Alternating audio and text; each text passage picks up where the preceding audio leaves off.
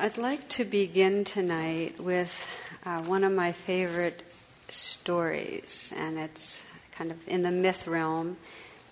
If you've been here, I think I shared this a couple of years ago. It's a great one. And it's a King Arthur story.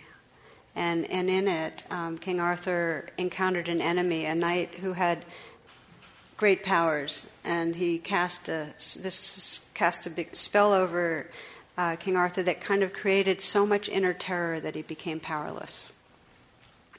And then he was offered his life back, and the only way he could get his life back was if he returned in 7 days with the correct answer to a question. So it's one of those kind of setups. And the question was, what is it that all women most desire? Maybe I should stop here and we could just try seeing what we think. What is it that most women... And there's many jokes that start with that. Okay, so now I'm going to read you a little of this. So after he got that question, he agreed that he'd go and try to figure out the answer, and he had a week. And so he asked everyone that he encountered. And he asked the girl herding geese and the alewife and great ladies, and they all gave him an answer, but none of the answers really rang true. So final morning, he still didn't have what he knew was going to be the right answer, so he turned towards the king's castle, the knight's castle, and he had a heavy heart because he knew that he was a man of honor and he knew he had to submit and die. So, not far from the king's castle, now I'm reading, Arthur heard a woman's voice, and it was sweet and soft, calling out to him, "Now God's greeting to you, my lord King Arthur. God save and keep you." And he turned and saw a woman in a vivid scarlet gown, the color of holy berries, sitting on a mound of earth beside the road between an oak and a holly tree. And at the sight of her, shock ran through the king, for in the instant between hearing and seeing he had expected the owner of the soft voice to be fair. And she was the most hideous creature he had ever seen, with a piteous nightmare face that he could scarcely bear to look upon, sprouting a long wart-covered nose bent to one side and a long hairy chin bent to the other, and she only had one eye, and that was set deep under a jutting brow. Her mouth was no more than a shapeless gash. Her hair hung in gray twisted locks, and the hands were like brown claws, though the jewels that sparkled on her fingers were fine enough for the queen herself. So you get the image, In his amazement, Arthur is struck dumb, and he has to be reminded of it by a code of chivalry and how a knight is to comport himself in the presence of a lady. She mysteriously knows on what errand he rides. She knows that he has been asked the question of what women want and what they most desire, and that all have given him answers and not one the right answer. She then informs the astonished king that she and she alone knows the answer he is seeking, and that for her to tell him, he will have to swear a solemn oath that he will grant her whatever she asks of him in exchange. To this he readily agrees. She beckons him to bend his ear to her lips and whispers into it the answer he is looking for, so that not even the trees may hear. The moment he heard it, Arthur knew in his very soul that it was the true answer. He caught his breath in laughter, for it was such a simple answer, after all. The moment he heard it, he was stunned and stilled. That answer that he was given to the question, what is it that all women most desire, was sovereignty. Sovereignty. Arthur asked what she would have in return, but the lady refused to say until he had tested the answer on the knight that had become his nemesis. So Arthur went off, and after some good sport at the expense of the huge knight, finally gave the true answer, and with it won his freedom. He then made his way back to the spot where the loathly lady was waiting for him. Upon his return, the reward that Dame Ragnell, for that was the lady's name, asked of the king was that he bring to her from his court one of his own knights of the Round Table, brave and courteous, and good to look upon, to take her as his loving wife. Arthur, staggered and repulsed by this inconceivable request, has to be reminded that he owes his life to her and has made a knightly and kingly promise in exchange for her help. Of course, for Arthur to assign the task to someone would be to disrespect the sovereignty of one of his own knights. The choice must be made freely. When Arthur returned to the court and told the full story of his week's adventure to the astonished gathering of knights, his nephew, Sir Gawain, out of loyalty to his uncle, the king, and out of his own goodness, offered to marry the lady himself. Arthur, ashamed and heavy-hearted, would not let Gawain make the vow without seeing her first. So the knights rode out in company the next morning to the woods, and after some time they caught a glimpse of scarlet through the trees. Sir Kay and the other knights were sickened by the sight of Lady Ragnell, and some were even insulting to her face. Others turned away in pity or busied themselves with their horses. But Sir Gawain looked steadily at the lady. Something in her pathetic pride and the way she lifted her hideous head caused him to think of a deer with the hounds after it. Something in the depth of her bleated gaze reached him like a cry for help. He glared about him at his fellow knights. Nay, now, why these sideways looks and troubled faces and ill manners? The matter was never in doubt. Did I not tell the king that I would marry the lady? And marry her I will, if she will have me. And so saying, he jumped down from his horse and knelt before her, saying, My Lady Ragnell, will you take me for your husband? The lady looked at him for a moment out of her one eye, and then she said in a voice so surprisingly sweet, Not you too, Sir Gawain. Surely you jest like the others. I was never further from jesting in my life, he protested. She tried to then dissuade him. Think you before it is too late, will you indeed wed one as misshapen and old as I? What sort of wife should I be for the king's own nephew? What will Queen Guinevere and her ladies say when you bring such a bride to court? And what will you secretly feel? You will be shamed, and all through me, said the lady, and she wept bitterly, and her face was wet and blubbered and even more hideous. Lady, if I can guard you, be very sure I can also guard myself, Gawain said, glowering around at the other knights with his frightening face on him. Now, lady, come back with me to the castle, for this very evening is our wedding to be celebrated. To which Dame Ragnell replied, with tears falling from her one eye, Truly, Sir Gawain, though it is a thing hard to believe, you shall not regret this wedding. Word ran ahead of them from the city gates, and the people came flocking out to see Sir Gawain and his bride go by. All were horrified beyond their expectations. That evening the wedding took place in the chapel, with the queen herself standing beside the bride and the king serving as a groomsman. Sir Lancelot was the first to come forward and kiss the bride on her withered cheek, followed by other knights, but the words strangled in their throats when they would have wished her and Sir Gawain joy. And poor Lady Ragnell looked down upon the one bent head after another of the ladies who came forward to touch her fingertips as briefly as might be, but could not bear to look at her or kiss her cheek. Only Cabal, the dog, came and licked her hand with a warm, wet tongue and looked up into her face with amber eyes that took no account of her hideous aspect, for the eyes of a hound see differently from the eyes of men. Dinner conversation was feverish and forced, a hollow pretense of gladness through which Sir Gawain and his bride sat rigidly beside the king and queen at the high table. At last the forced festivities came to a close, and it was time for the newlyweds to go to the wedding chamber in the castle. There Gawain flung himself into a deeply cushioned chair beside the fire and sat gazing into the flames, not looking to see where his bride might be. A sudden draught drove the candle flame sideways, and the embroidered creatures on the wall stirred as though on the edge of life, and somewhere, very far off, as though from the heart of an enchanted forest, he fancied he heard the faintest echo of a horn.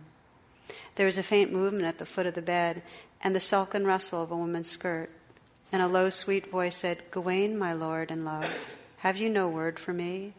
Can you not even bear to look my way? Gawain forced himself to turn his head and look, and then sprang up in amazement, for there between the candle sconces stood the most beautiful woman he had ever seen. Lady, he said at half-breath, not sure whether he was awake or dreaming, who are you? Where is my wife, the Lady Ragnell?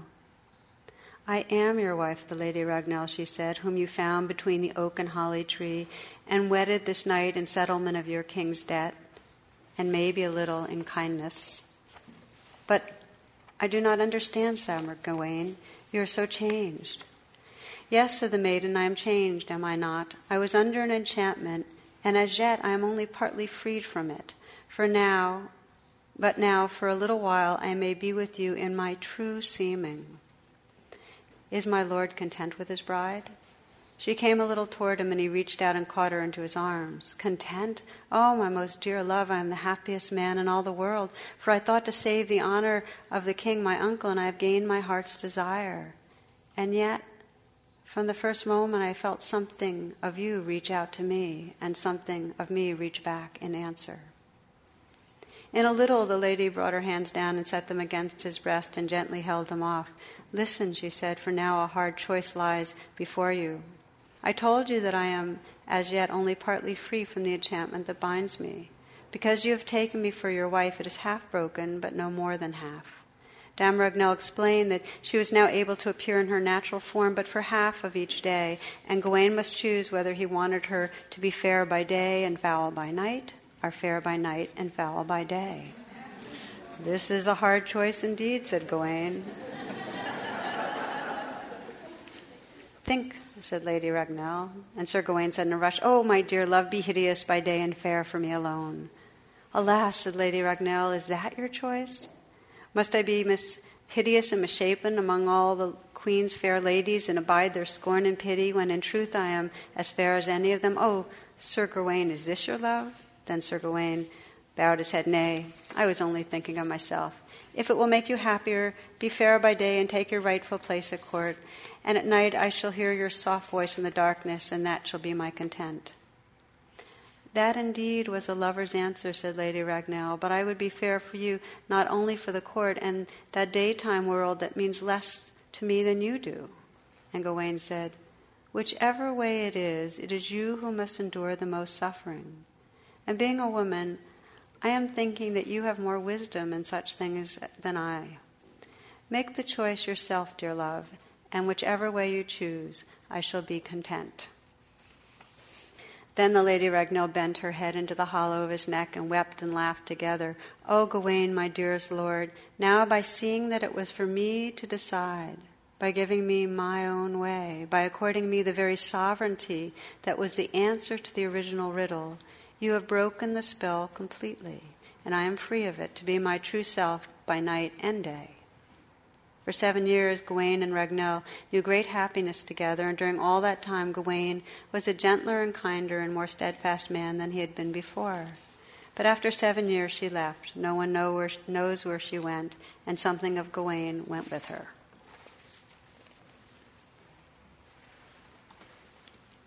Did you like that? So what is sovereignty? What is sovereignty? It's certainly not the seeking of external power, although to experience sovereignty is fully empowering. So sovereignty, perhaps in its deepest way, is the freedom to be who we really are.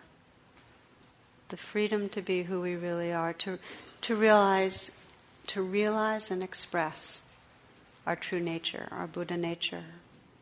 It says, Munindraji, one teacher says, to live the life fully from our depths. And that any other freedom isn't real freedom.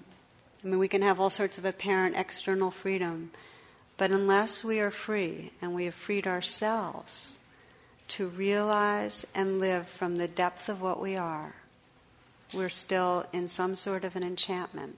We're still in some sort of a trance. So what I like about this myth that Gawain with Dame Ragnell is that we can free ourselves and we can help free others. And we do it by recognizing who's here. In a moment that he could really recognize, and he got glimmers. He got a glimmer right away that something was calling out to him, and it was deeper than any appearance that she looked like. He could feel some heart calling out to him. Right from the moment of what you might call soul recognition, we begin to help somebody become free. We can see their spirit or soul. We help to wake that up in them, let them live from that.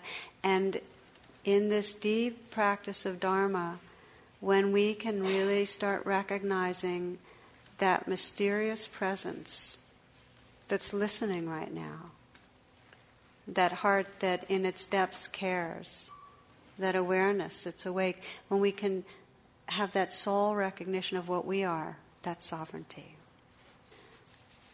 So what I'd like to do for the remainder of this time is really explore what it means to be free when we feel trapped, when we're caught in our enchantments. And every one of us has some version of being caught in an enchantment, a trance, a spell. How do we discover that freedom? How do we begin to recognize what we are in the midst of it? Because when we're in the thick of it, we feel small and petty and narrow-minded and at war, and the furthest thing from Buddha nature. So the Buddha really used the word trance and dream, that kind of language a lot, which is why, again, I like this myth that he basically described it that we're all in some sort of a spell where we're taking it as if who we are is this small self in this story, moving through life like on a timeline and in reactivity. So an example I'll give you is, because a woman called me earlier in the week, and she basically described a trance.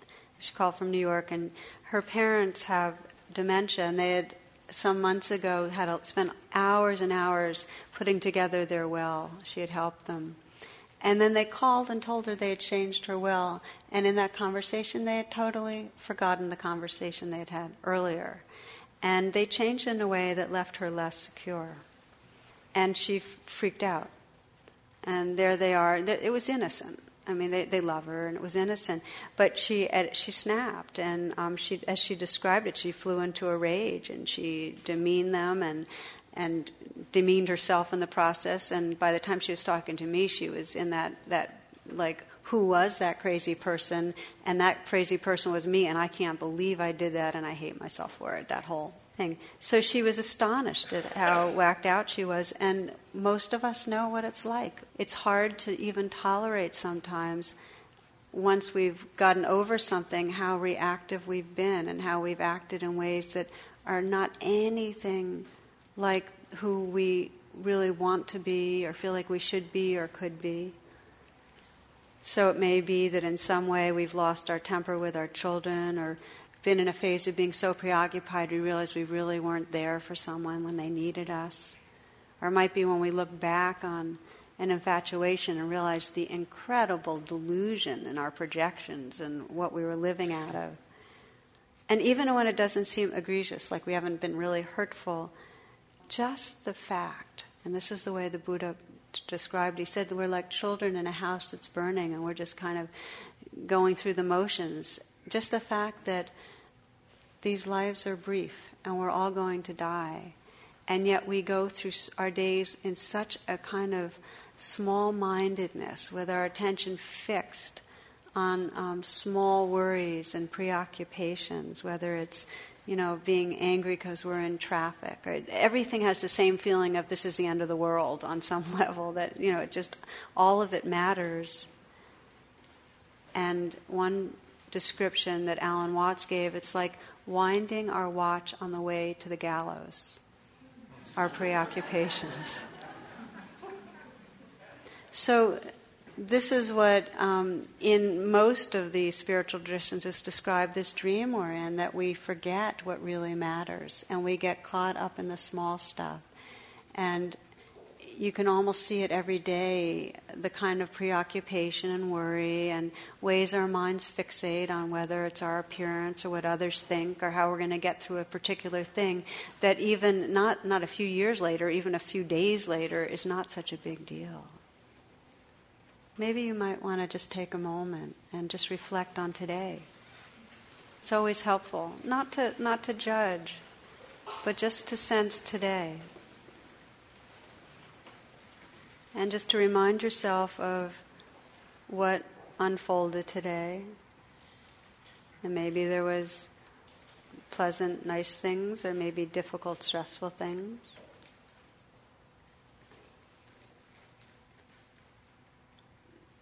But just to reflect on the quality of inner freedom, that sovereignty of really being at home in your being, of kind of living from the place that knows what matters.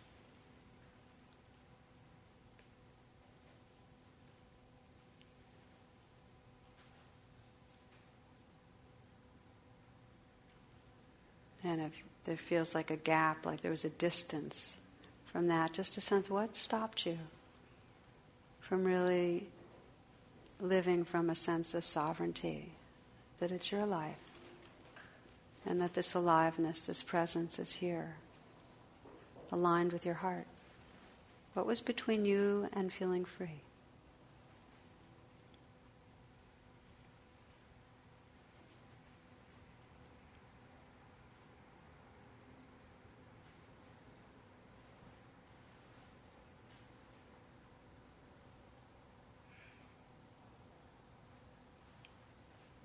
So this is an inquiry you can ask in any moment. If you can remember to pause and say, what's between me and being free in this moment? What's between me and that kind of sovereignty of really being at home, connected with the depth or essence of who I am, this heart, this awareness? And what we find when we inquire, and if we were a small group, it'd be nice to share and say, what's in the way? Is a constellation of beliefs and feelings that keep us tight, that keep our reality shrunken, a kind of forgetting. And the beliefs in that constellation circle around some idea that something's wrong.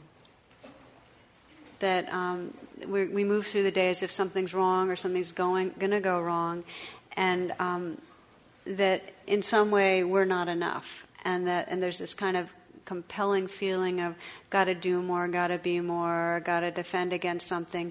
If we actually try to relax, there's some sense that it's dangerous because we're not being vigilant because something can go wrong.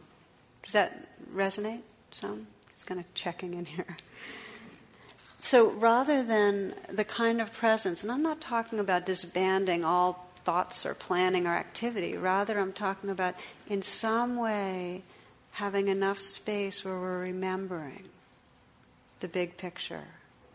So it's not like, well, we're going to die in 35 years, but today we've got to take care of business. It's like, this life is brief, it's precious, and what we are is this mystery that we seem to steamroll over with this idea of a busy self. We steamroll over the mystery. So rather than presence, tapping in, touching in, living the moments, even going to the bank and getting gas, but still that sense of awakeness, there's some sense of controlling, of a self-managing and controlling that we get caught in, some tensing.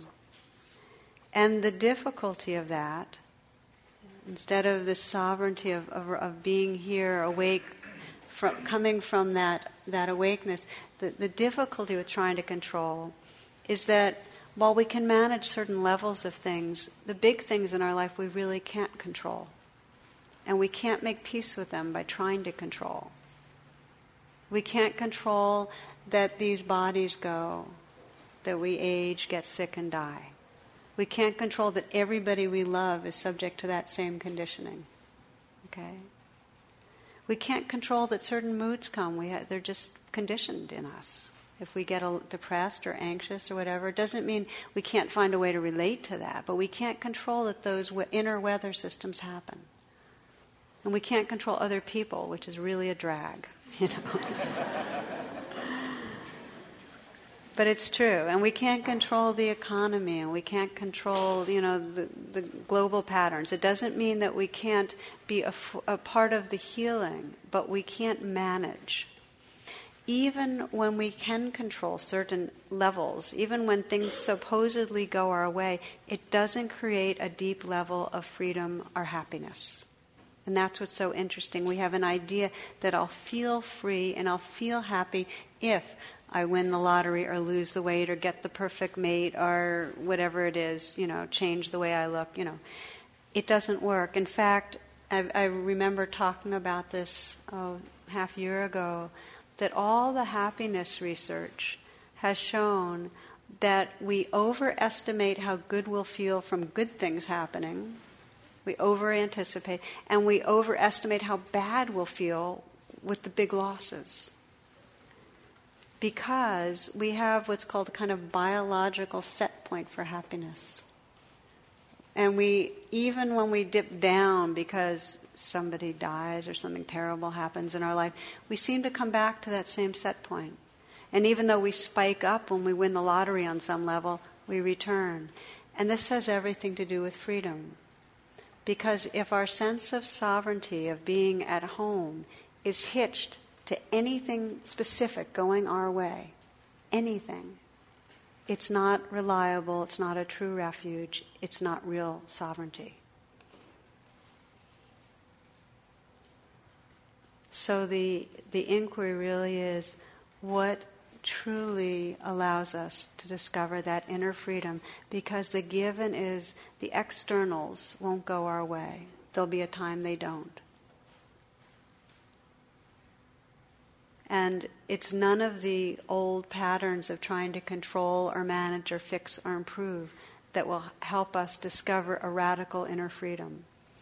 And rather,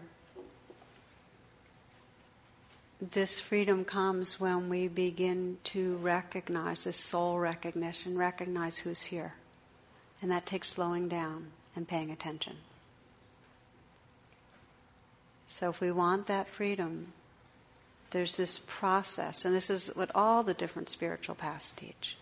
Like, how do we really realize the who we are? How do we see through the disguise of our own ideas of self, of what we are, and how do we see through the spell that other people are under? Because everyone you meet is under a spell some of the time and acting out.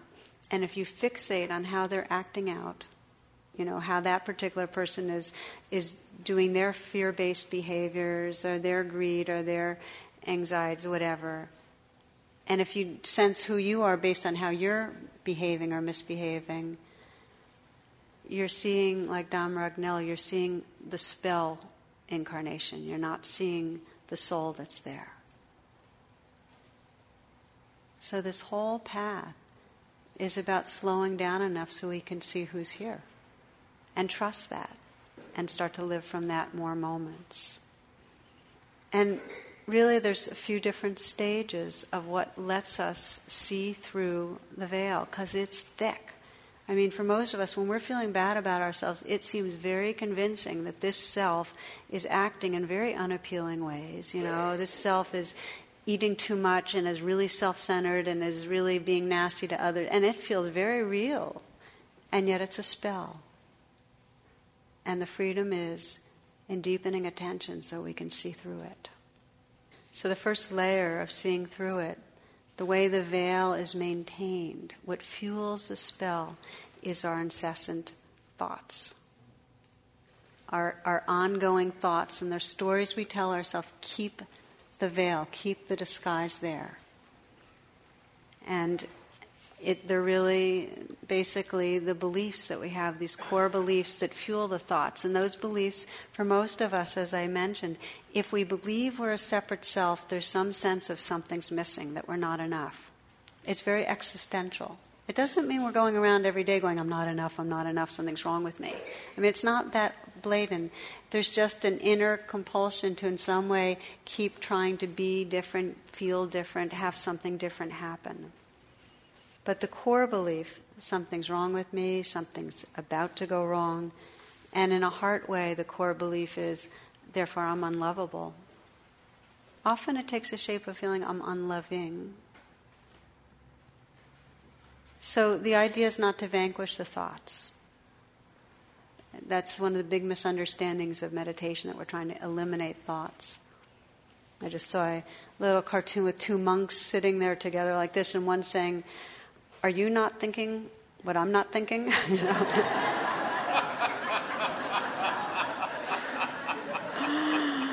Anyway, so the idea of vanishing thoughts is not it. But I want to spend some time on talking about thinking, because really probably the most powerful thing that happens when we start to meditate is we have an intention towards remindfulness, which means we start catching that we're often thoughts, and there's a little more of a capacity to remember that here-ness and then catch on to the fact that the thoughts are kind of this invisible film that's always running through, but it's not it.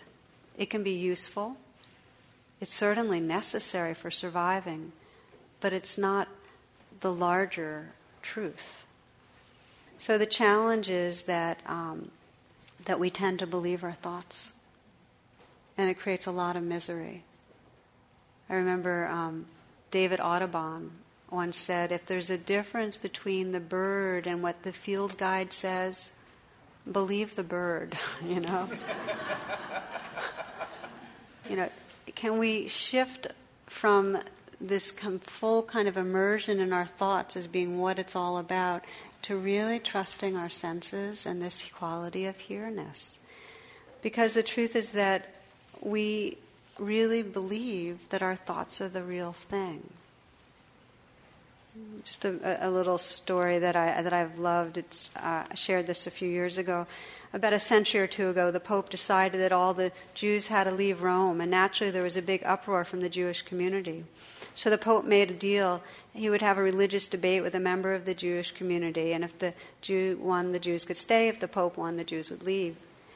The Jews realized that they had no choice, so they picked a middle-aged man named Joseph to represent them, and Joseph asked for one addition to the debate. To make it more interesting, neither side would be allowed to talk. The Pope agreed. The day of the great debate came. Joseph and the Pope sat opposite each other for a full minute before the Pope raised his hand and showed 3 fingers. Joseph looked back at him and raised 1 finger. The Pope waved his fingers in a circle around his head, and Joseph pointed to the ground where he sat. The Pope pulled out a wafer and a glass of wine, and Joseph pulled out an apple. The Pope stood up and said, "I give up. This man's too good. The Jews can stay." An hour later, the cardinals were all around the Pope asking him what had happened. The Pope said, "Well, first I held up 3 fingers to represent the Trinity." He responded by holding up 1 finger to remind me that there was still one God common to both our religions. Then I waved my fingers around me to show him that God was all around us, and he responded by pointing to the ground to show that God was also right here with us. I pulled out the wine and wafer to show that God absolves us from our sins. He pulled out an apple to remind me of original sin. He had an answer for everything. What could I do?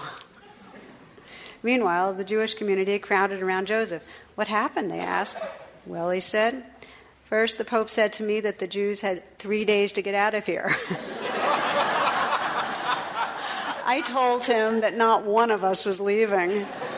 Then he told me this whole city would be cleared of Jews, and I let him know that we were staying right here. "Yes, yes," and then asked the crowd. "I don't know," said Joseph. "He took out his lunch and I took out mine."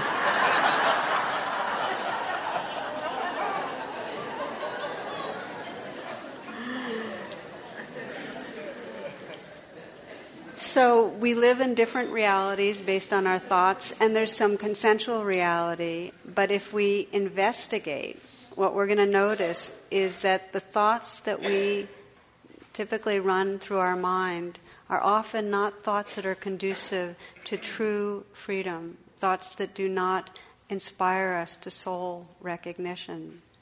They're not thoughts that really help us come home. And for many of us, they clearly create suffering. Many of us, if we watch our thoughts, many of us, there's an ongoing complaint, and usually it's about ourselves.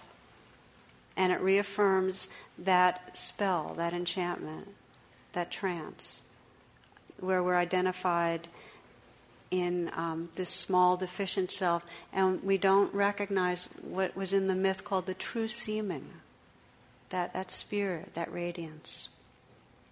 So the challenge is how to start recognizing the deep beliefs. And for most of us, we run into challenges early in our life where we feel in some way wounded, not understood, not loved. And the translation is something's wrong with me. It could be some abuse like incest, and we think it's my fault. Or a parent leaves and there's a divorce and a parent leaves and it's my fault. And it's not just a belief that's mental, and this is what's important.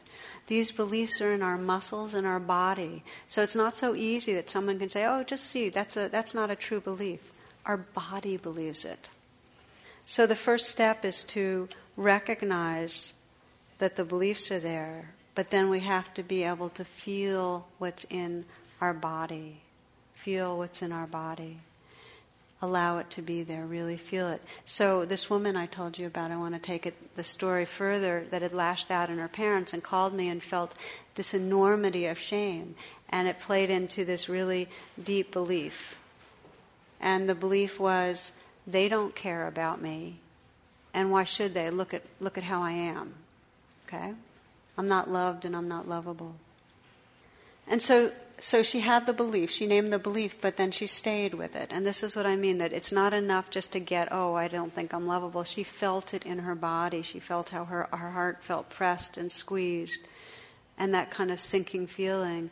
And as she was able to stay with it, and this is what I call allowing, she allowed the feeling to be there. She stayed with it and allowed. And then she found this sorrow that she was living with this, that her life had been imprisoned by the sense of others don't care, I'm not okay. And so there was this bigger sorrow holding the fact of how many life moments she had lost to that underlying kind of idea that I'm not okay. And when that sorrow really came to its fullness, there was a real compassion there. And that compassion was really a space of compassion. And as she understood it, there was a shift.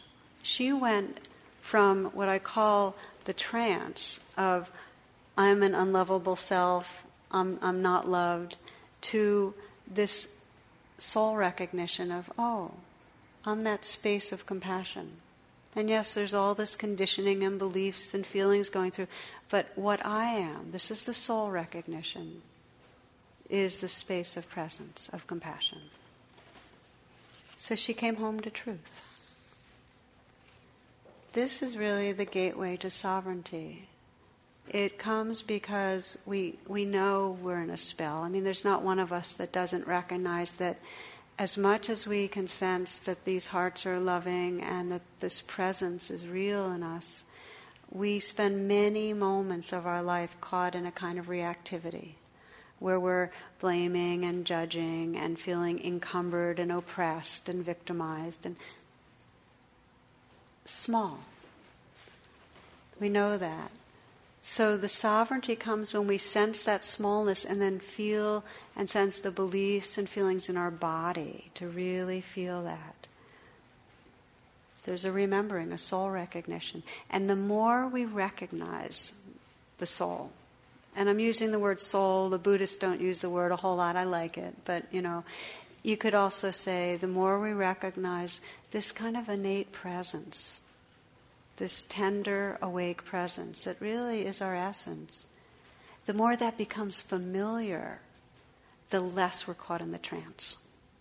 So reactivities flare up, but we go, oh yeah, okay, that's the conditioning, come home again. And we're back to that sense of sovereignty. There's still pain, there's still fear, there's still stuff that's happening, but there's a larger sense of being that can hold it. And we can live from that larger sense. We can, like Sir Gawain, when he kind of really came home to more presence, say, I see you and I see that the wisdom in you can make the choice. He acted wisely from presence.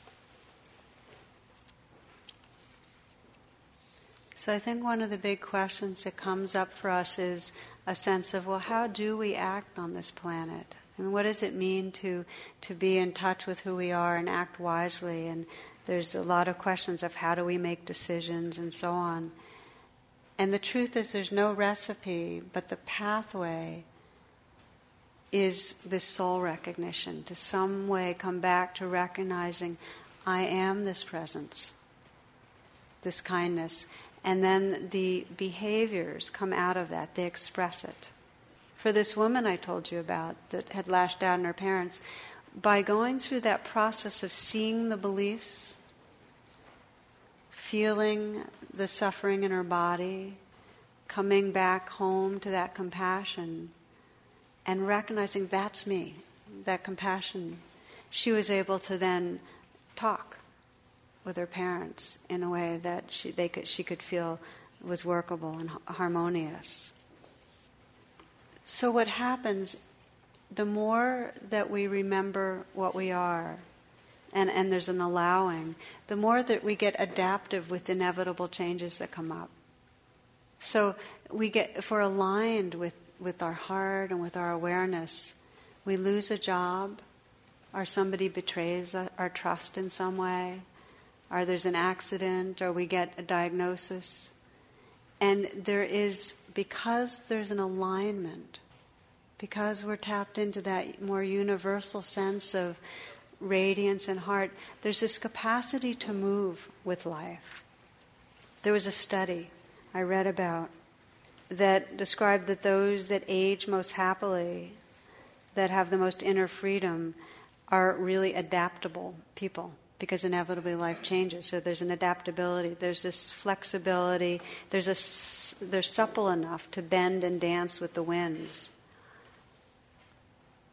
So I consider this expression of sovereignty a kind of grace, that people that have that inner freedom have a kind of grace, so that when the winds don't blow the way we want them to, there's a kind of capacity to move with that, because there's a knowledge of who we really are. You know, the Dalai Lama met with some teachers some years ago, and they asked him what most the students in the West needed to remember.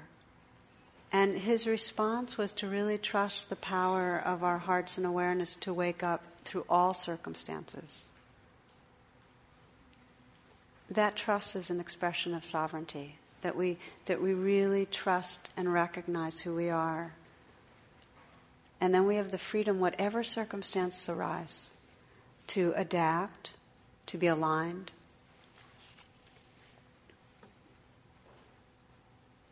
I once heard a metaphor that it's like a straw that's in the Gulf Stream, and that when that straw is in reactivity and trance and not aligned, so to speak, it gets just all swirled around and bounced around. But if that straw is aligned with the current, then the Gulf Stream moves through it. And it's like when we're aligned, when we can pause and sense the core belief that's been running us, and open to the feelings, and then open to the presence, we become like that straw that's aligned again, and we're the universe flows through us. Our actions come from that universal wisdom. We're tapped in. So the path really is this presence that allows us this soul recognition, remembering really who we are.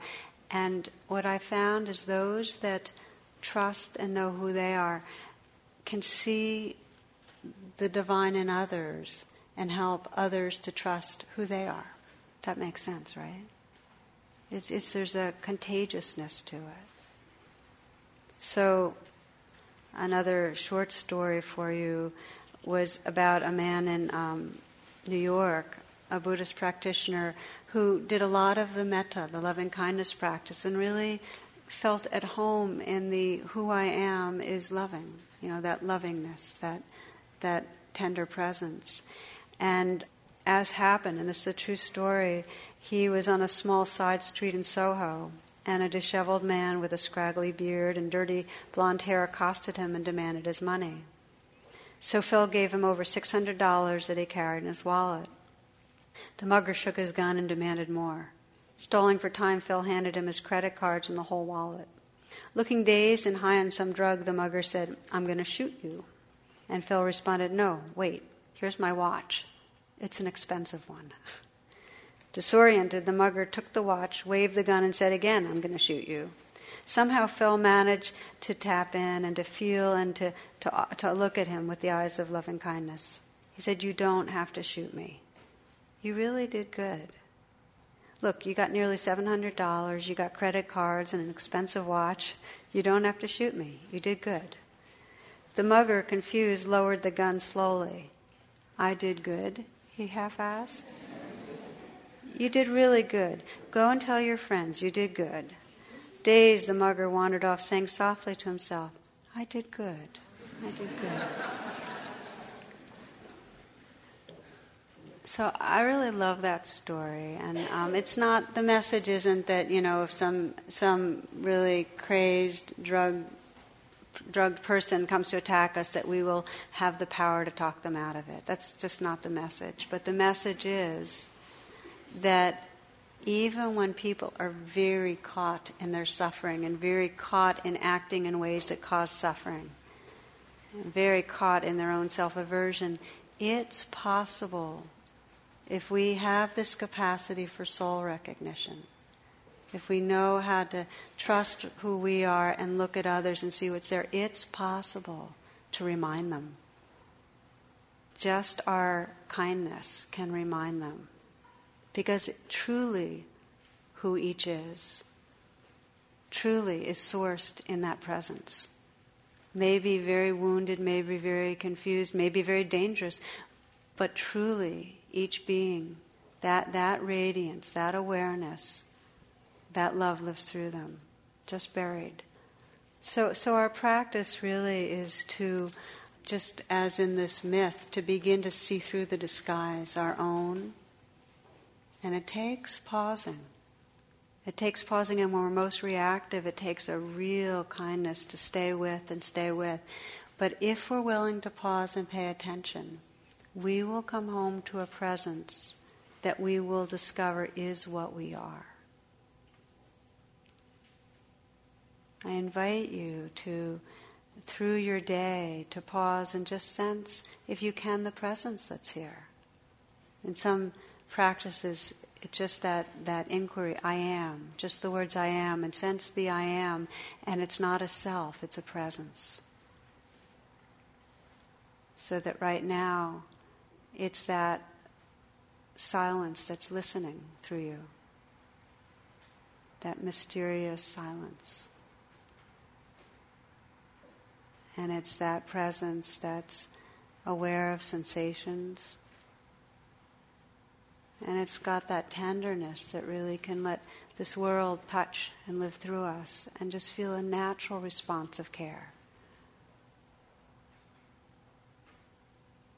Get to know the presence. Recognize the presence that is what you are. And the more you do, the more your very words and your actions, your prayers, your thoughts, everything will come from that awareness and inevitably ripple out and touch the world. Some of you might notice, if you're new, that at times here we'll put our palms together and say the word namaste. Namaste. The meaning of the word namaste is, it's a way in Asia of, bowing and greeting. In this country we put out our hand and shake hands, and supposedly the ritual came because we were showing each other that we didn't have a gun in our hands. But in Asia, namaste means, I see the divine in you. And we bow, and if we bow to a statue, it's really, we sense the sacred that's really being represented by that statue. And if we bow to each other, it's because we see that radiance and awakeness and an inherent kindness. It's a beautiful tradition. So in a way, that is the kind of expression of this soul recognition, that we become more and more able to find ourselves caught and stuck and in a spell and an enchantment, and slow down enough until we come home and we can in some way see again and say, namaste, the spirit that's here, the presence. Or we see someone else suffering and struggling, and we can stop and get that even if they're acting crazy or mean, that deep down that being too wants to love and be loved, wants to feel that they're good. Take a moment, let's just reflect together, just, if you will.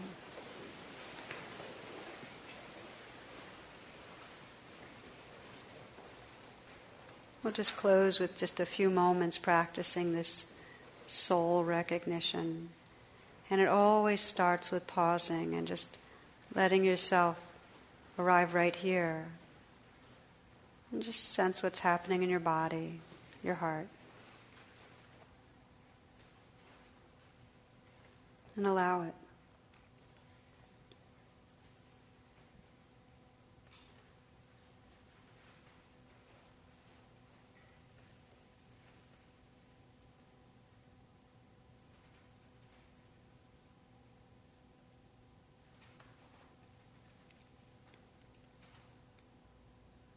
Feeling your breath, feeling your presence.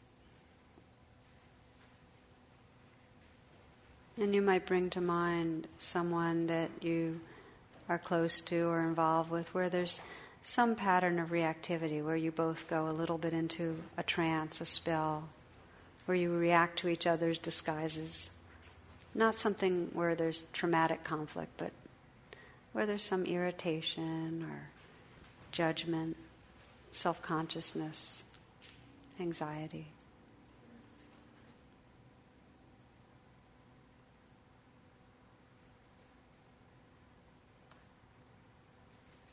So you might sense the situation where it comes up.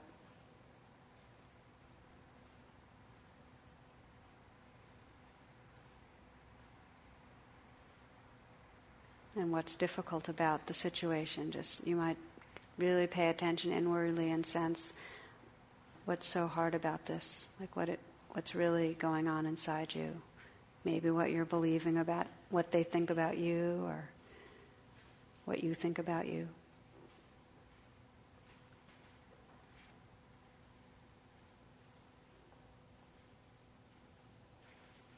And let yourself feel the feelings that are there when you're reactive. It might be a closed down or tight or anxious or hurt.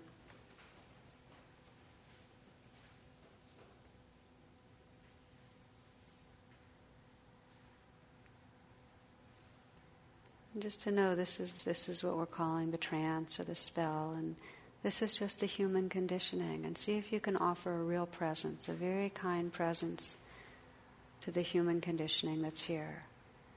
For some, it helps to just gently put your hand on your heart and just offer a presence with a slight touch. It's a very forgiving presence that allows, it's nobody's fault that these feelings come up, that these beliefs are here. But there's a power to just recognizing the spell, if you can recognize what's going on. And just offer some kindness. Just sense what happens. As Sir Gawain offered that kindness and presence to Lady Ragnell and kind of trusted her in the end to find out what she needed. Just offer that presence. And sense who's here, behind the reaction. Sense the heart, the goodness, the awareness that's here. So there's kind of that soul recognition.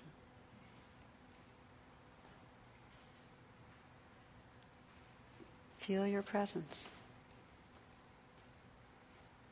And sense if you can sense the other person and their reactivity and see their behavior as part of the disguise, the spell that they're caught in.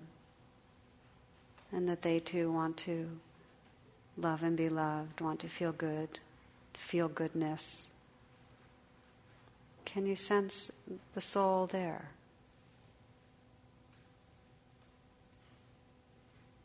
So that in some way you can feel that spirit of namaste, of bowing and honoring your souls, even though there's this reactive dance going on.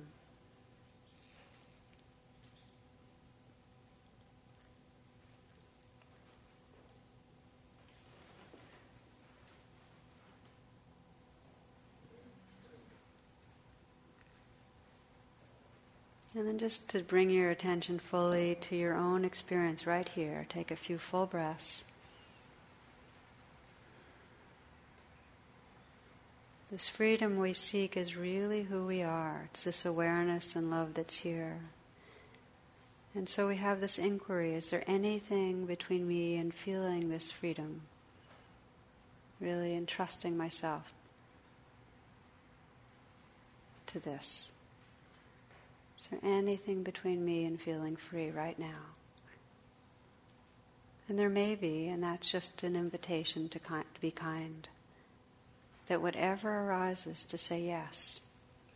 A deep allowing.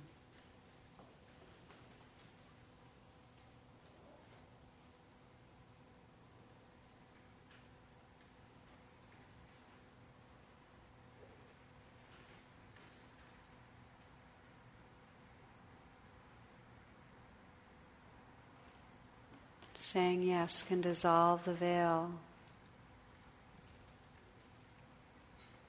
saying yes to the fear, the anxiety, the sadness, the confusion, can dissolve the veil and reveal the soul.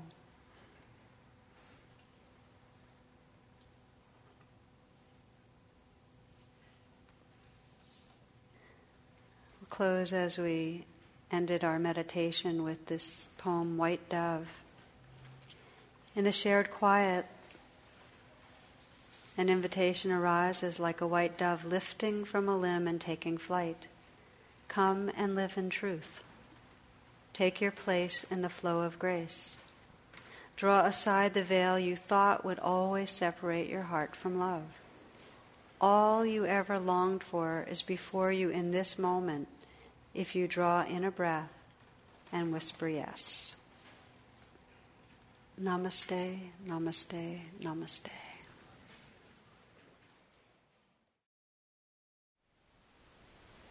Thank you for listening. To learn how you can support the teachers and Dharma Seed, please visit dharmaseed.org/donate.